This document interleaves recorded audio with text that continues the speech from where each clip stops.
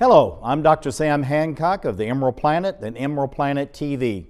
We come to you on a week-to-week basis from Washington, D.C. in the United States as we look around the globe in 144 different nations, looking for those 1,000 best practices, the technology, services, and products that are making a difference as we move through the 21st century. And as we have a planet of 9 billion people by 2038 and possibly 12 to 13 billion by the end of this century, how are we going to be able to take care of all these people on planet Earth? And that's what Emerald Planet's all about. We come to you looking at the solutions, the best practices from around the globe as we create the Emerald Planet. Hello, welcome to the Emerald Planet. We're making a difference as we move through the 21st century. And seeing the long-term impacts of climate change. So we're glad to have you. Thank you for being with us. Hello, I'm Dr. Sam Hancock of Emerald Planet TV. We're coming to you live from Lisbon in the country of Portugal of the Western European Union. Looking at what is going on in Portugal is very important for the world. We're at LNEC, which we'll explain in just a few minutes, which is one of the largest civil engineering and green infrastructure development organizations on planet Earth. And the reason for this is that Portugal is reaching out to the world to bring new technologies, services, and products to make a difference as we move through the 21st century. And I have a gentleman sitting right beside me as a former president of this august organization, and also now is the head of LNEC Structures Department. This is Dr. Jose Manuel Catarino, and thank you for being with us on Emerald Planet. Thank you also. Now, we're going to talk a little bit about the history of LNEC, what it is, and why it's so important. So what does LNEC stand for, and why in the country of Portugal? Okay, LNEC stands for helping the society, for guaranteeing the safety, quality, and a good way of dealing with important infrastructures. So LNEC is organized by the most important types of infrastructures, classically dams. The Department of Structures deals mainly with bridges and important buildings, and we also have other departments for infrastructure, for transport infrastructures, for hydraulics, as you have seen, and other types. That means that the main issue for LNEC since the beginning was to help the society for dealing with the management of all these types of infrastructures since the very beginning, in the design phase, during the life of the infrastructure. That means guaranteeing the good behavior, the good surveying of such infrastructures until the end, when we need to replace such an infrastructure by a new one. Now, looking at this is something that you've started on dams. You've done many of these as far as Portugal is concerned, but also many of the nations that are Portuguese-speaking on the African continent, the subcontinent, and Asia. And so looking at the nature of dams as a green infrastructure, why is such an energy source so important on planet Earth as we move through the 21st century? Dams is a good solution in order to provide energy which is renewable. So we deal with dams in different aspects. That means one way in that kind of solution for producing energy, and also for other impacts of these infrastructures, for other uses of this kind of solution for agriculture or for using the water for all the good uses of this important resource. And for us it is very important to guarantee the safety of this infrastructure, and that's why maybe in Portugal you don't find any important issues about unsafety of dams, as you may see in other countries. I find it very interesting that, you have a small population base. Portugal, relative in size, is small, but yet you have a huge outreach as far as not only the Portuguese-speaking world, but also throughout the European Union, and increasingly so into China and Russia, many very large dynamic societies. What is so unique and special about Portugal that allows it to reach way beyond its borders to have and share its expertise and the research and development that you're creating through an institution such as LNEC? Okay. So, as you said, we have a direct collaboration with Portuguese-speaking countries in Africa, because since the very beginning and before the independence of those countries, so we settled also laboratories in those countries, in Angola, Mozambique, Cabo Verde, and this is a way in order to help such countries in dealing with important infrastructures, and we try. When we have new projects in those countries, we always try to involve these laboratories in order to work together with them. We also have a laboratory, and we still have a participation in the civil engineering laboratory in Macau. Which is now in China. Which is not in China, but LNEC owns a part of that laboratory together with the government of the region of Macau. And that I'm also speaking about that because I lived there for 5 years and I know well that situation. I could say that the Portuguese people in general are very friendly with different types of culture, and they can adapt and then can collaborate with them without, I can say, in the same level, without showing that we are better than them. So we are, in general, able to have a good relationship with the very different types of culture. And that is a part of our blood, so I can say that. That maybe explains what we have done and why it is possible. So we also have collaborations in north of Africa, in Algeria, for example. So other culture totally different, but we have the ability to have a good relation with them. Yeah, and also you work with India because of yes, Goa. Of course. As a former colony. I've been there several different times. Yeah. But looking at the aspect as far as the publishing of your research, many nations are very insular as far as the research they're doing, and they look at it their own proprietary information. But yet there seems to be something special about the people that I've met, from LNEC and from Portugal itself, is that in essence you're almost giving it to the world. And is that something that's unique to Portuguese nature, or because you're a small nation you believe this is a way you can give something to the world that's unique and special? Yes, I agree with you. So we always invested a lot in publishing, and in the areas where I know better, in the structures and design of structures, we always had the ability to publish simple rules for design of special structures. We always invested a lot in the preparation of standards and the codes of practice, so that we can help our designers to do correctly the design and to use the good solutions in order to have more sustainable solutions for design of structures. We have a very good relation with European countries in that area, in the preparation of European standards for design of structures. And that is also because we had a former director who was Ferry Borges, who was internationally a very good expert in safety of structures.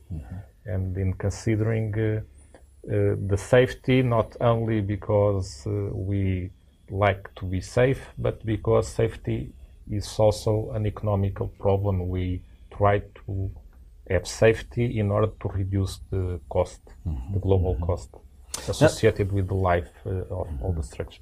Now, looking at dams, transportation systems, which are roads, ports, airports, many different types of transportation and shipping systems. This is something also you've really focused on as a nation and through LNEC itself. So looking at the standards that you're now talking about, how are you actually aiding and sponsoring new standards as there's more and more urbanization, there's more traffic and demands as far as transportation systems are concerned? How are you working with, because you're doing it beyond just the European Union, you're working with the United States, you're working with the countries, again, going to Russia, China, even South Africa, Brazil. So how are you helping these nations to come to the standards that you're practicing in Portugal? Yes, but in Portugal, as we entered the European Union, and even before that, we work in the frame of the European standards.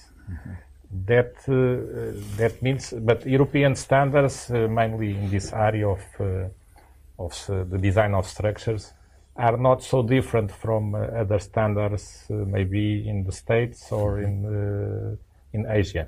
So there is a quite uniform way of dealing with this matter. So engineering is engineering principles, yes, regardless of what country. It's more global. So right. Of course, each country can adapt a little bit to have national rules. So in what concerns safety, so it is accepted that each country can have different safety coefficients. For example, that is a political decision, not only technical. But the frame is the same. And I can say that the frame is very similar in all over the world. When that is more applied to design, that is the choice of solutions, and every day we are introducing rules in all those standards in order to impose the comparison of different solutions in order that we can choose the best ones in terms of sustainability. Yeah. It's not only to design a safe structure, it's to design the best solution for considering all aspects. Catarino, looking at LNEC, what do you see for the growth and expansion of this organization over the next 5, 10, or 15 years?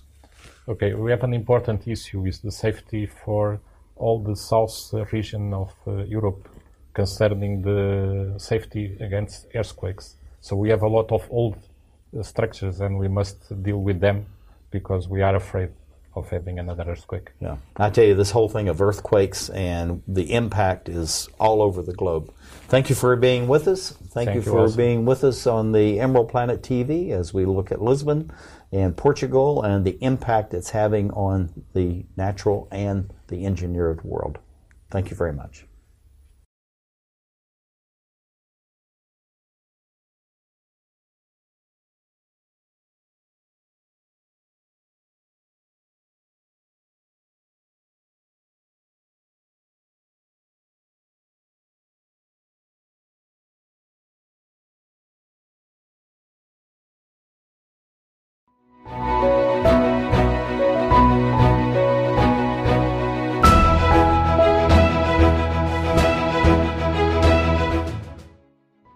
Hello, I'm Dr. Sam Hancock of Emerald Planet TV. We're coming to you live from Lisbon and Portugal of Western Europe. We're looking at the organization called LNEC, and we're going to describe that for you. But looking at the aspect as far as the green infrastructure and the difference this institution is making not only for Portugal, but across the European Union and around the globe. Someone sitting right beside me, Dr. Teresa Leitao, is in hydraulics and environmental department at LNEC. She's looking at the intersection between the environment, hydraulics, water, and what that really means for the future of Portugal. And Dr. Leitao, welcome to the Emerald Planet TV. My pleasure to be here. Thank you for And if you don't inviting. mind, I'm going to call you Teresa. Yes, of course. My pleasure. Looking at LNEC, describe what is LNEC and the importance of it, and then let's talk about your Department of Hydraulics and Environmental Quality. Well, LNEC is a state department, is a state laboratory that is helping the government in several issues concerning civil engineering and the environment. The department in which I'm working is the Hydraulics and Environmental Department, and is taking care of the water cycle as a whole. So harbors, estuaries, surface groundwater, and also sewage water. Now, looking at the whole topic of water, many people think that we just provide better water and that's going to take care of the issue. But there's about 3.5 billion people around the globe that have no access to wastewater treatment. So looking at the standpoint of wastewater treatment, and then we're going to get into what is called new water, why is that so critically important as we move through the 21st century? Yeah, the existence of water, we have the water cycle. So the amount, the quantity of water is something that is stable around the globe. You can have areas with more water, some with less water, but the volume of water is somehow the same. We need to transfer from some areas to others. The issue of quality is something that needs more care, in the sense that we need to take care of our watersheds, because what is our behavior within the watershed controls the quality of water, where we place our factories, where we do our agriculture, how we reject our sewage to the nature again. And it is very important to take care of these policies, because if we have healthy watersheds, we have healthy water. And with healthy water on the nature itself, we help not only ourselves, but the ecosystems that depend on water. Looking at watershed, this is something very important. We've talked about this before on Emerald Planet, but let's define again for our international and domestic audiences, what is a watershed? Yeah, a watershed is a place where all water that falls in that place comes to the same big stream. So in this sense, any activity that is within that watershed, that is geographically defined, can have impact in the surface and groundwater that is within that area, in a simple term. Well, that's a very good explanation. Now look at the juxtaposition as far as drinking water, potable water, and wastewater. How are we as an urbanizing world, as an urbanizing Portugal, need to deal and really focus on how do we protect the potable water, the drinking water, and how do we take care of this wastewater so that we're not really getting rid of it as a waste, but actually it's being repurposed for future use as what now is being called new water? Yes, one of the issues that our planet needs to take into consideration is recycling. And water is not out of it, in the sense that we are using the water in our homes, for instance, and we reject this water. And it is very important that we take care of this water to be able to use again. And one of the issues that we are studying here in LNEC, it's the reuse of water, for instance, treated wastewater, to input this water again into the system by recharge of water, so manage aquifer recharge. Through the process of infiltrating this water in ponds, we can put there soils that have the ability to remove contaminants from the water, for instance, treated wastewater. On the other position, we can also, for instance, use water from floods. We know that climate change is going to impose more frequent floods and droughts at the same time. And it is important that we use the water that is in excess on these floods in order to inject in the aquifer, which is a natural system that maintains the water there. It avoids evaporation because it's not on the surface. And in the process, we improve the quality of the water itself by natural process such as biorehabilitation and natural retention of adsorption to the particles of pollutants to the soil itself.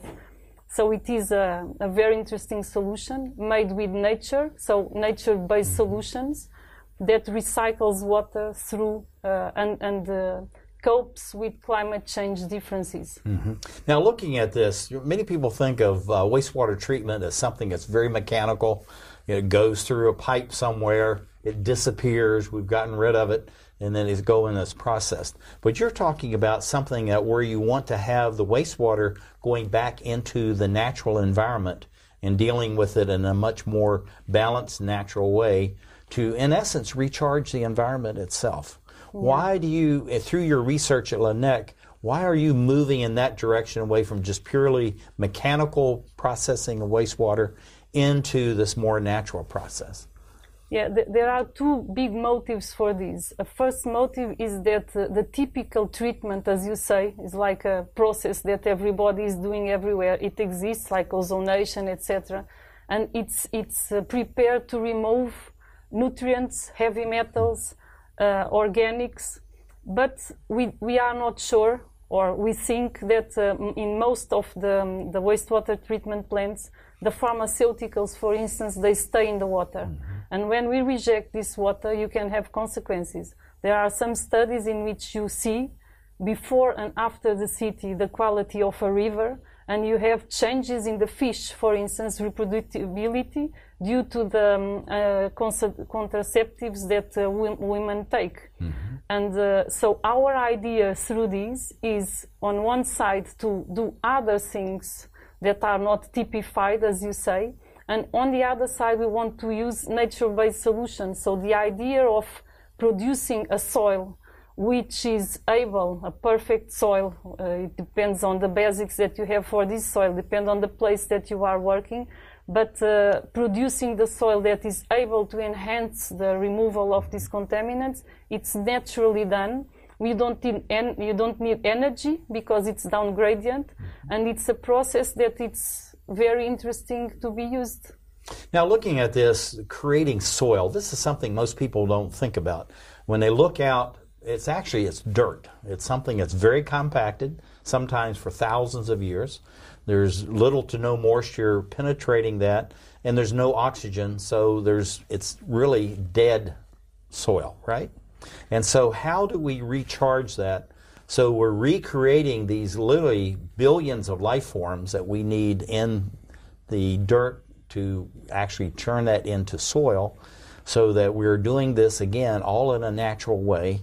So we're improving the entire environment for all beings, which means human, animal, and plants, as well as the microorganisms, so that we have a balanced nature.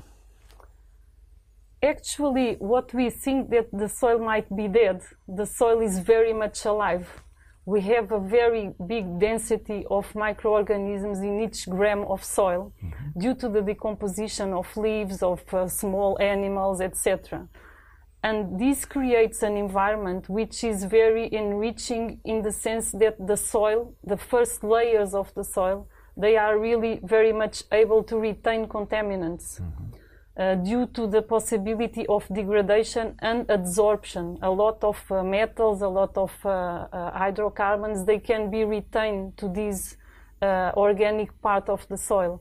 The soil, or the geology that is beneath this first layer, which is very rich, has less oxygen, as you're saying, and microorganisms.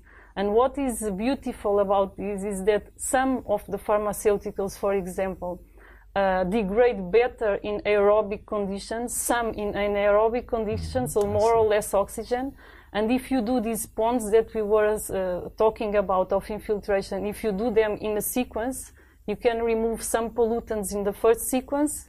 We play with these conditions of redox and acidity of the soil, etc. And then we go to the second pond in which we remove the other ones. So in reality, we are learning with nature and playing with nature conditions in order to make the perfect system using a nature-based solution, because nature is telling us mostly everything we need to know. Looking at this as far as the urbanization, and we're almost running out of time, but urbanization, where more and more people are going into urban areas, how do we find this soil? How do we find these areas where we can have these ponds?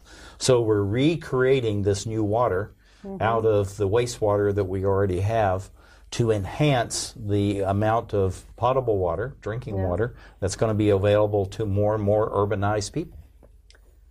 This is a very interesting question, and the concept of sponge cities is nowadays on the table more and more. Mm-hmm. So we need to make our cities more pervious. We need to make them more green to retain oxygen, to reduce the islands of heat during summer. And we can also create our own vegetables inside the city. So the idea is to create green corridors which have biodiversity and increase the amount of water. So you can reject part of the water inside your own city, for instance, throughout these possibilities. You can retain flood waters in the city. Cities are very impervious. You can do parking lots that are pervious. So there is a set of solutions that are being used more and more. And the concept of sponge cities, it's something really interesting because you are not rejecting and not making the water a problem, but a solution. Because you can infiltrate, increase water, irrigate green areas with this water that you save, etc. That's fantastic. Sponge cities. I love that concept. You like? Yes, we'll have to explore that more and more. So looking at the sponge city, this is something we're going in. So we're running out of time. What do you see as for the need for sponge cities? And we have about 20 seconds left. It's a very important concept. So it's to try to keep in the place what is produced in the place. Okay. And that's the main issue. Well, thank you very much. This is Dr. Teresa Leitao. She is in hydrology and environment at LNEC in Lisbon, Portugal. Thank you for being with us as we create the Emerald Planet.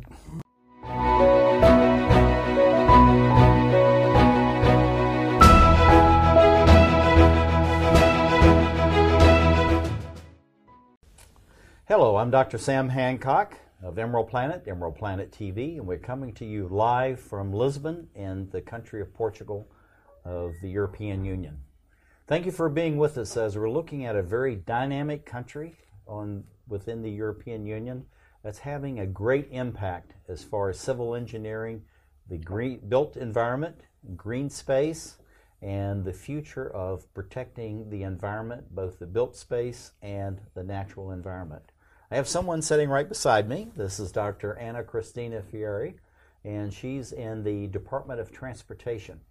Transportation is something that's critical to the future of a planet that's growing to 9 billion people by 2050 and maybe 12 to 13 billion by the end of this century. And not only do we need the health, the welfare, the education, the food, all these things that make a difference, but at the same time, how we're going to move 9 billion people around this planet. And this is something that Dr. Freire is working on, has been dedicating her professional life to. And thank you for being with us on the Emerald Planet. Thank you very much. It's a pleasure to be here. And it's great being at LNEC. We know much about it through your colleague. Yes. And this is really a very dynamic place. But looking at transportation, how is that changing as we're becoming really more of a built environment across the globe? And nations that have developed economies and the emerging markets such as the African continent, how is transportation feeling and being fed into this whole situation as far as providing the infrastructure for transportation? Yes, of course, road network is very important for the development of a country. It allows us to reach 2 points that in 20, 30 years ago kept for a day for a trip, and now we can do it on 2 hours, 1 hour trip. So it's very important. And there are different levels of approach. One in what concerns road network. You have the developing countries that are concerned now with use of new recycled materials as an alternative to the materials that are applied. Of course, there is another approach for those countries that are still on the path to be developed, and they need real and new roads that are very important to accessibilities, to allow everyone to have access to water, to medical cares and other facilities. So we are having now at a different level for both countries, for both types of countries. At the national level, in Portugal, we are already concerned with the recycling materials.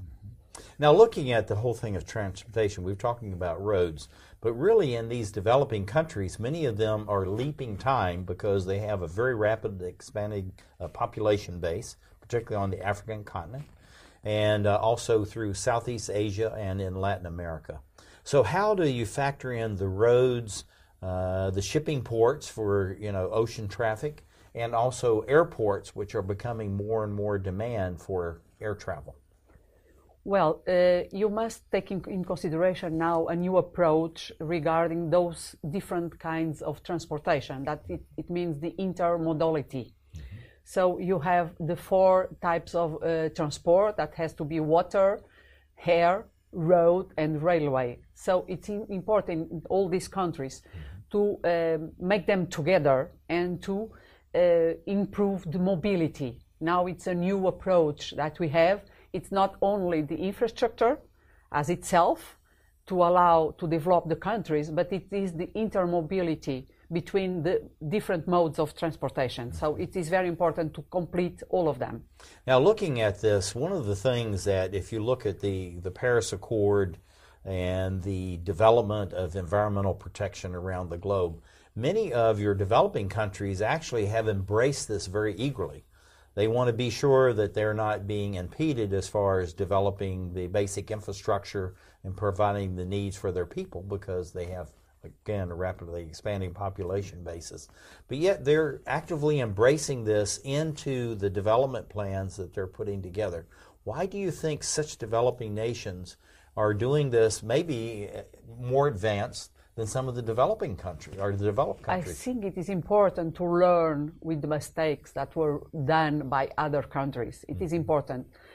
I think our role as being part of a European community or other countries that are at least at another developing level, it's to give information, to give advice, to give technical support to those countries that they can begin or develop their infrastructures, networks on a much better way without doing the same mistakes but perhaps we have done by using raw materials everywhere when we can use recycled materials or not preparing the roads for the development of the countries in what concerns for the traffic solicitations. That's important to do.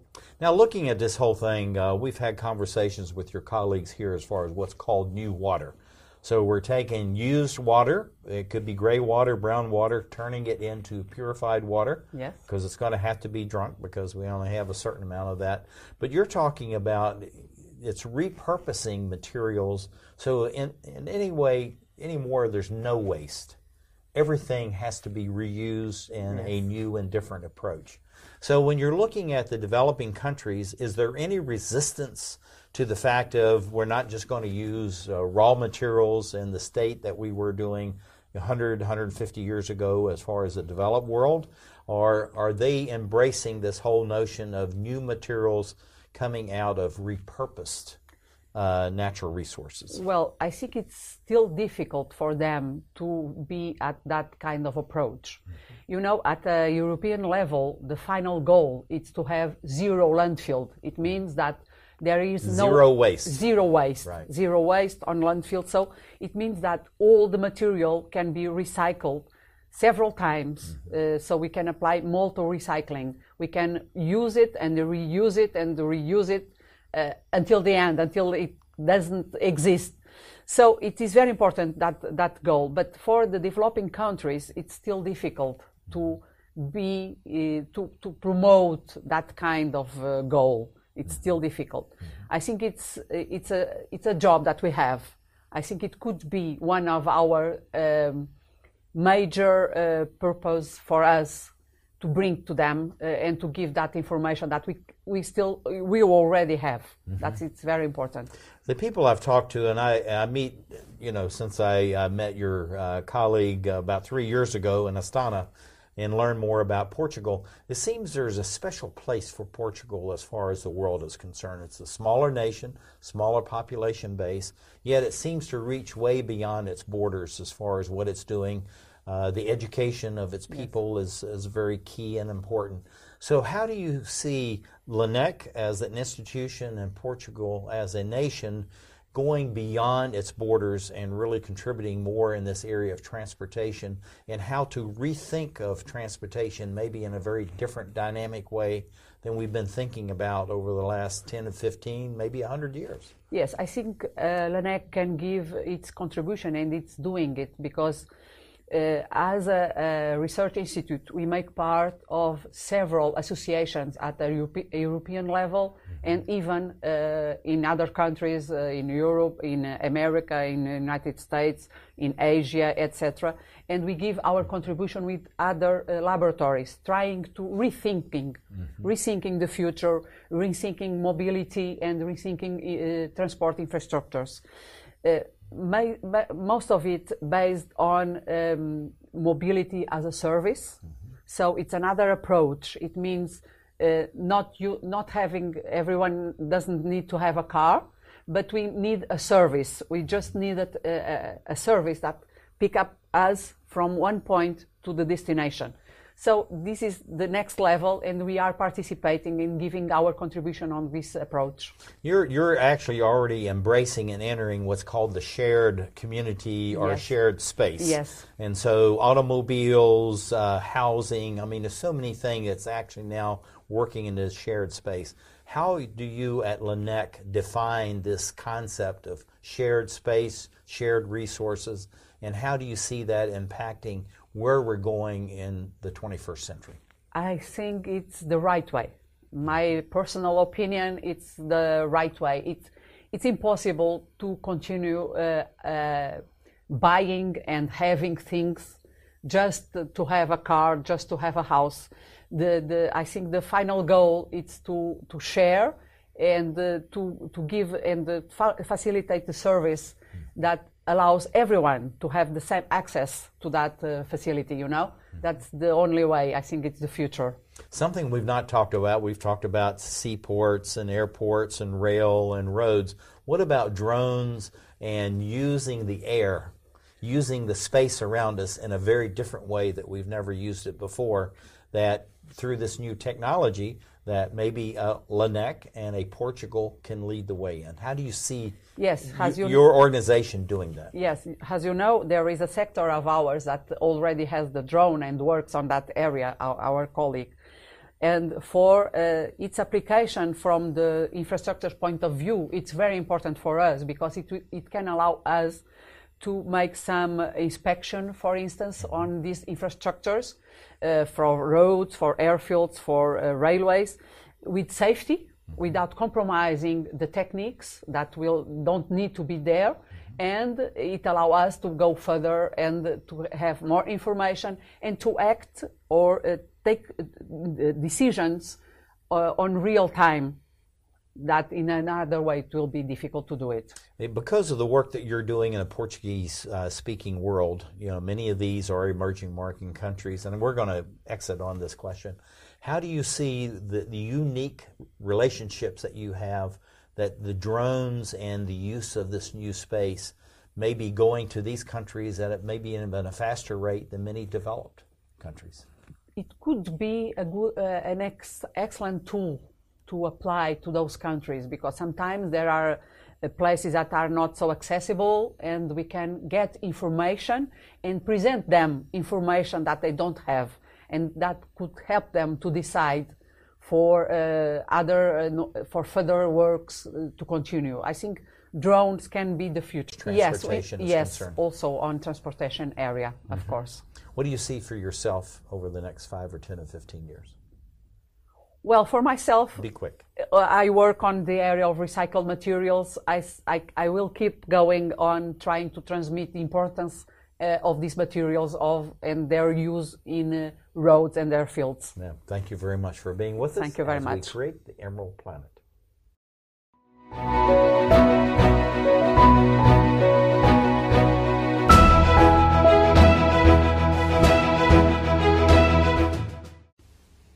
Hello, I'm Dr. Sam Hancock of Emerald Planet TV. We're coming to you live from Lisbon in Portugal, which is part of the European Union. And we're talking about all aspects of the Portuguese history as well as what it's doing now in current research and development of the green infrastructure, the green space, bringing water, renewable energy, and transportation to many nations around the globe. But at the same time, it has a very long cultural history that we're going to be talking about, and it's quite a unique topic as far as a cultural heritage and a cultural structure. And so I've been learning from my professor sitting right beside me. This is Dr. Joao Manuel Mimoso. He is in the Department of Structures, and was sharing with me about these very unique tiles and building materials that were been used for hundreds of years. And it's totally unique to Portugal, but now is being expanded around the globe as a cultural heritage and actually inviting more and more people here. So tell us a little bit about LNEC and why this emphasis on something that goes back 500 or 600 years, and now it's leaping into the 21st century as an important cultural resource, but also an economic resource for the country of Portugal. Well, LNEC has a very wide scope, and we work also with materials, and we work also with old materials, heritage materials. I'm now working with what we call azulejos, which are maiolica tiles, and they were introduced in Portugal in the 16th century, and we got a sort of a love case with them, and we still use them. And it's very interesting because in Portugal they have evolved, and each century they took a number of avatars, if you can say so. But in the beginning they were just like those used in Flanders or in Spain or in Italy, but then they took a national facies. And what is interesting in that is that you can follow our history through the panels of azulejo. And they were integrated in our architecture, and that's a heritage asset that is quite unique to us. Now, many countries have what's been expanded over the last 20 or 30 years, ecotourism. But yet you have this new idea as far as cultural materials tourism, bringing people into Portugal to look at this, which goes to religion, education, culture, even into food and fashion. Yes. So how was all this exhibited in these very early days as far as the Portuguese society is concerned? And then how are you actually taking this as in a sense, a new technology into the 21st century to introduce Portugal to the world?